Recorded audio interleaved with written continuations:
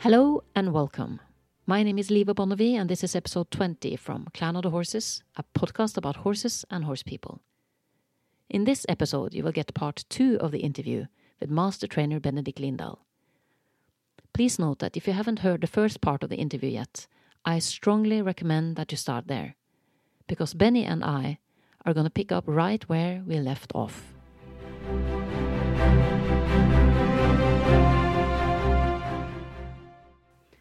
Do you think that being fit in body and mind is also apt to make you more interesting to the horse?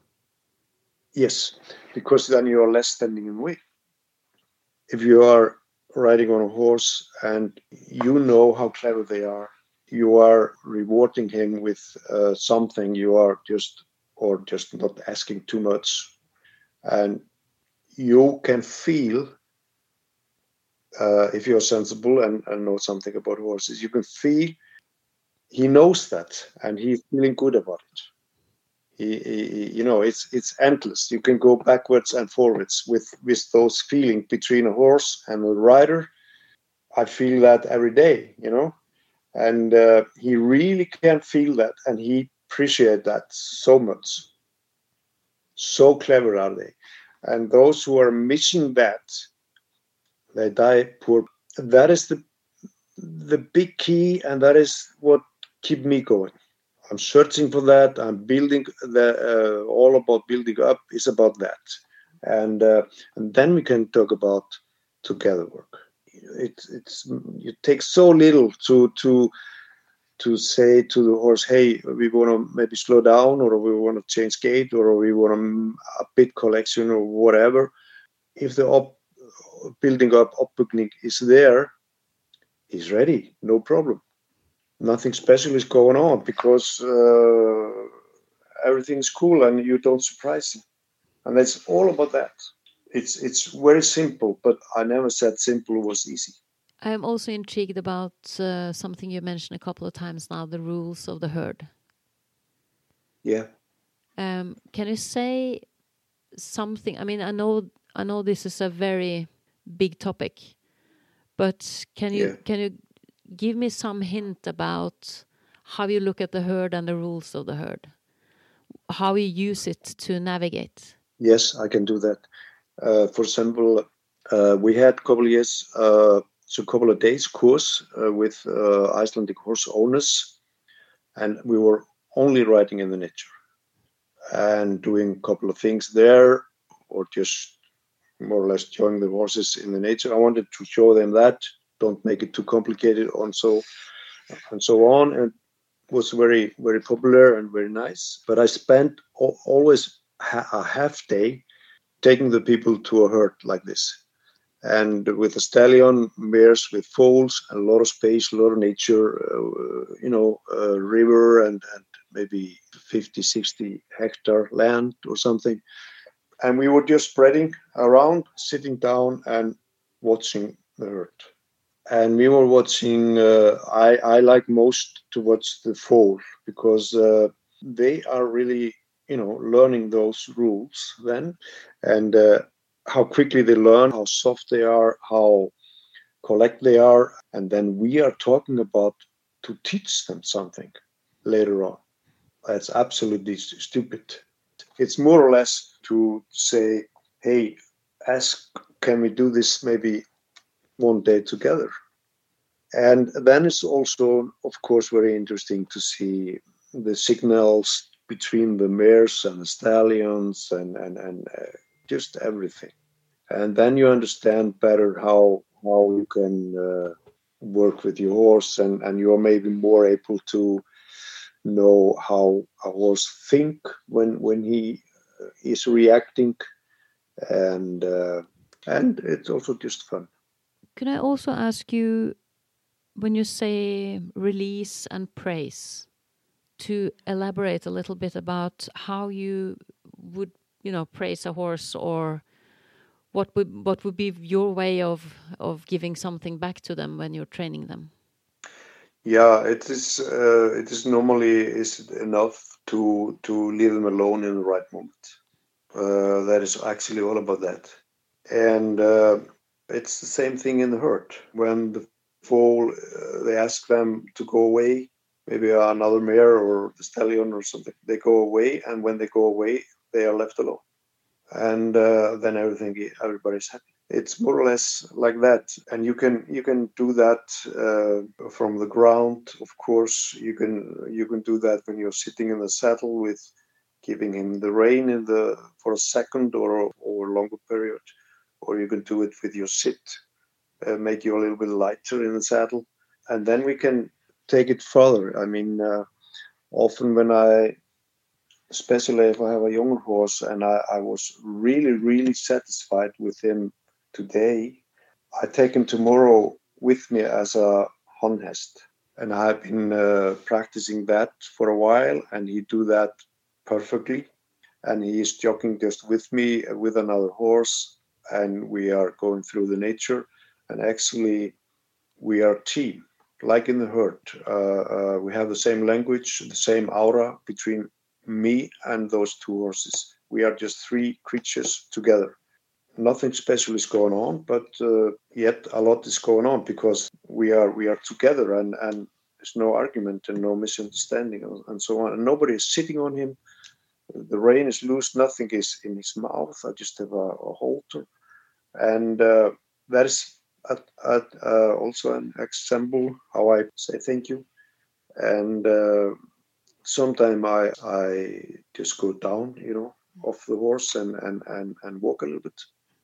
It is more or less this thing to leave him alone in the right moment. And of course, you can be nice to him, and sometimes I'm nothing against it. You give him something, but that is something else. I think it makes perfect sense when you talk about the rules of the herd, that saying praise like good boy, I mean, making like a vocalization of the praise or to give them a treat is something that you don't ever see horses do. No, but they kind of, scratch each other and so on.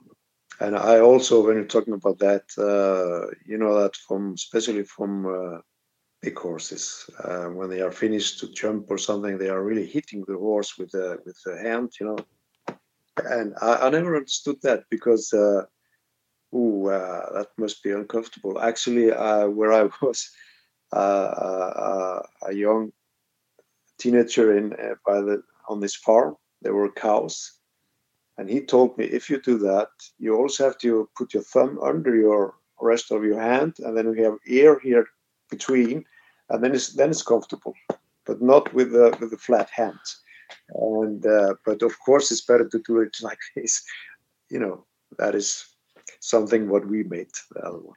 Yeah. The small and important details, I think. Because I think when people pet the horse with a flat hand, they usually do it while they give some sort of release. So I think the horse kind of knows that the petting means that, okay, this day's work is finished. So they kind of learn to decode in a way, I think, what it means. But for sure, when you know how sensitive the skin is and how sensitive they are, it's certainly not the best way to praise a horse. But sometimes it feels almost a little bit sad that what you can really offer the horse that he wants is just to be left alone, because it's not the human way of thinking and feeling. So I think there we have a very huge challenge as people, because we want to do it our way. And the horse's way is just, and the rules of the herd, like you described, is just so different. Yeah, well, it's a lot of details what you can do. I mean, when you get close to the horse and you want to put the bridle on him, before you do that, you have to say hello and scratch his horse and talk to him. And then you make your bridle 2 holes longer before you put it in the mouth. So you have space to put it all over the ears. Then you can do it like it should be. And take your time. Not jump on the horse and put something in his mouth and something on his back and something on his feet, and then you go with your weight on him, and then you go with all your pressure. And I hate it when I see it's done just like it should be normal for the horse, because it isn't. And And there's a lot of stuff what we are putting on him and in the mouth and all kind of thing. And also when I take the saddle off and everything, I really do some nice things. And also when I take the bridle away again, I also then 2 holes longer. And all these small details, he appreciated, really appreciated. Of course, that he have a place to lay down and roll and all these details and space and everything, But we are often actually very unfair and maybe we don't think about it, but we should. And all this, what we are asking the horse, or not even asking, we want to, that is not with the right preparation and the horse hasn't understand it. And for example, about these 3 things there, an example, I've seen so many horses, for example, in my clinic, they are okay, but they could be much, much better in the mouth and taking the rein contact in a better way. And that is because they have never been prepared for fully that they understand the rein contact and then also not accept it. And they're maybe missing something and they are struggling with the contact from the hand and want to go against it or behind it. And I find that always pretty sad. But you have to have the experience and you have to have the time. So the horse are really fine with it and accept it. And he knows that you are reward him with different things, like we said before, with your sit or with you giving your rein back, this building the horse up never stops. So you have to be careful and you have to be doing this on the right way and not too tight and not too long. And this work with the horse that he learned to accept or to understand this rein connection. This is so a fine line. If you do too much or if you are unfair, you lose the horse. And he will get on the bit or he want to flee away to get, under it, behind it. Yeah. And I think most of the reason is that the riders want to have the rein contact clear. They are not explaining it to the horse. And in the same time, they are thinking about collection. And that is so wrong because when you are explaining the rein contact to a horse, that actually have nothing to do with collection. It's just that is a part of your building the horse up. So you have to be careful. And it's maybe a too long story to explain, but you have to be careful. And that's the reason we see so many horses behind the bit. But they have lost the horses. They are making it too tight, too something. Can I just ask you, if you have a young horse, never had a bit in the mouth before, how would you approach the horse to give him the right start and the right feel of, what reins and bit is? In the first place, I do it all through a halter from the ground, all these signals, until he understands that and has accepted and is okay with it. And then I put a bit in his mouth and kind of mix it together. And I always try to avoid, by a young horse, the pressure on the tongue. I give him time enough to get used to it before I really use it. I have also designed a special halter now, which I can connect with the rings from the bit to the halter. So it's more or less the halter, but a little bit the bit. And after a certain preparation to ride like this, he understands the rein to bend and to slow down. But he's long and he's just trotting or whatever on the trails in the night nature. And I'm making myself in the seat light, and that is enough. Just let him be a young horse and just make it so easy as possible for him. It's enough that he understands to slow a little bit down and so on for a while. And what is actually very good, I also wanted to tell you, is not done enough. That is, when you're working with younger horses and they are coming up to certain level with the gait or with the speed or with the beginning of the collection or whatever what it is, don't be in a hurry to go to another level. Let him be there for a while, and he is maybe offering more because he is more maybe talentful or maybe it's easy for him, and many riders just take it and go for it. Let him be, let him stay there where he's doing fine and he's comfortable. If you do that, they are getting stronger. First, you have to get him soft that he can be strong. And if you let him be there for a while, and he will be more certain about himself and kind of proud because he can do it, and he's actually doing it without you are taking the next level. It's right around the corner, the next level, but you don't go there. You let him be there for a while.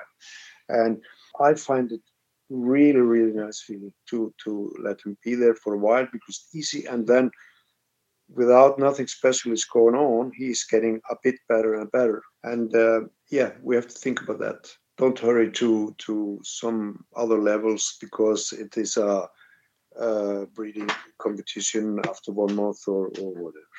Could I also ask you then, this was the young horse and like the beautiful way that you would choose to start to train him. What is if the horse that you have in front of you is lost, if you know what I mean? That he doesn't really understand, that he feels unsafe and the reins, it's complicated, he kind of blocks out. How would you then approach him?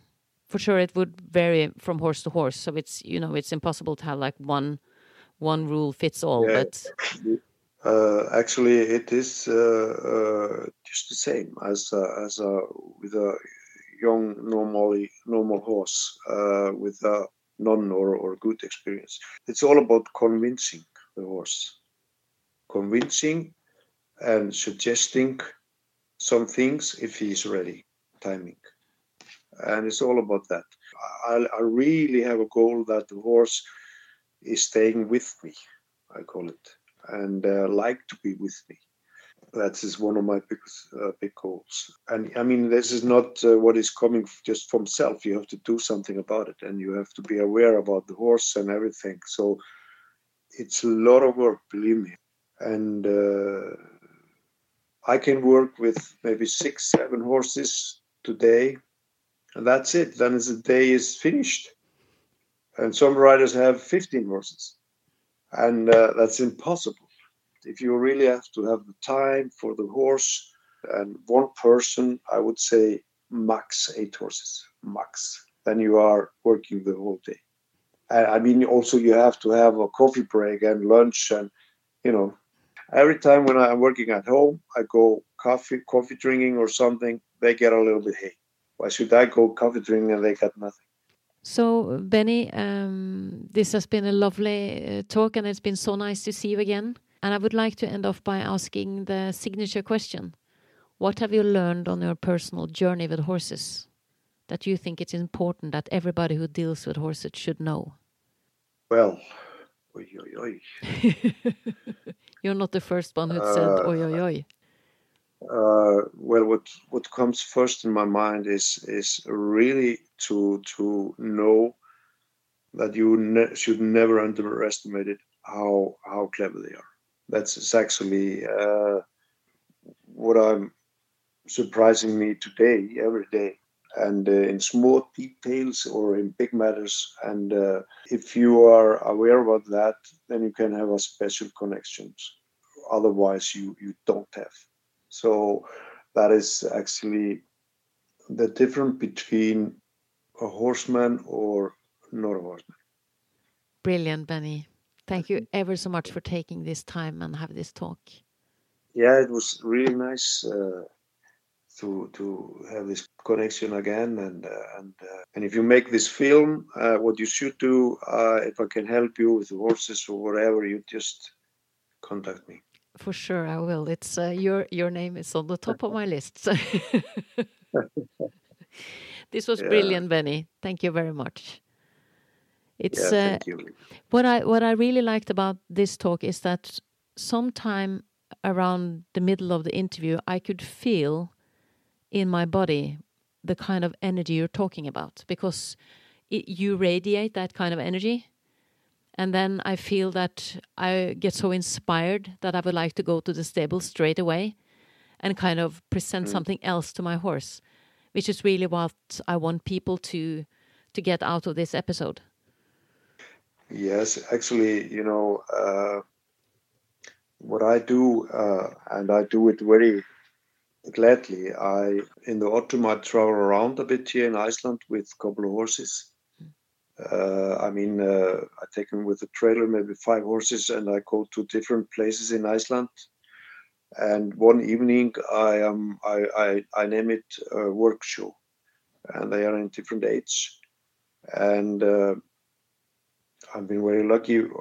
Always, really many people are coming, and then I just have a mic, and I'm explaining how I get close to them, and how I start with them, how I ride them, and I have a workhorse with me, and I have a horse, different kind of horses in different age, and every reaction from the horse, none of them are wrong, and it's just life, and how they are reacting and explaining and so on, and it's not programmed, and it's not special. I'm not practicing special program. I'm just showing where I am with those different kind of horses, and that is what I really like to do, because I get really the attention from the people.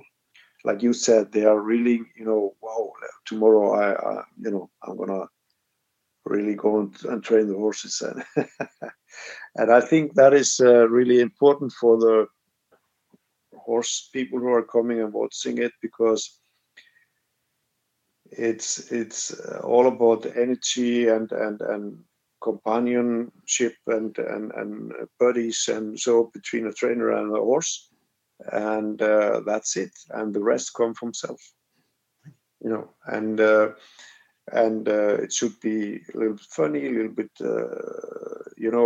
not complicated, but still really straight what we are doing, and a lot of free reins and playing, and maybe a little bit faster, or sometimes really slow, and I have loose horses around me, and and really life, and they get to know the horses, and I really like doing that, and I'm gonna do that, traveling around a bit more in Iceland, doing that, but I'm doing less, really clean in the moment. I wanted to put myself a bit higher on the list, and be more in the saddle myself, and yeah.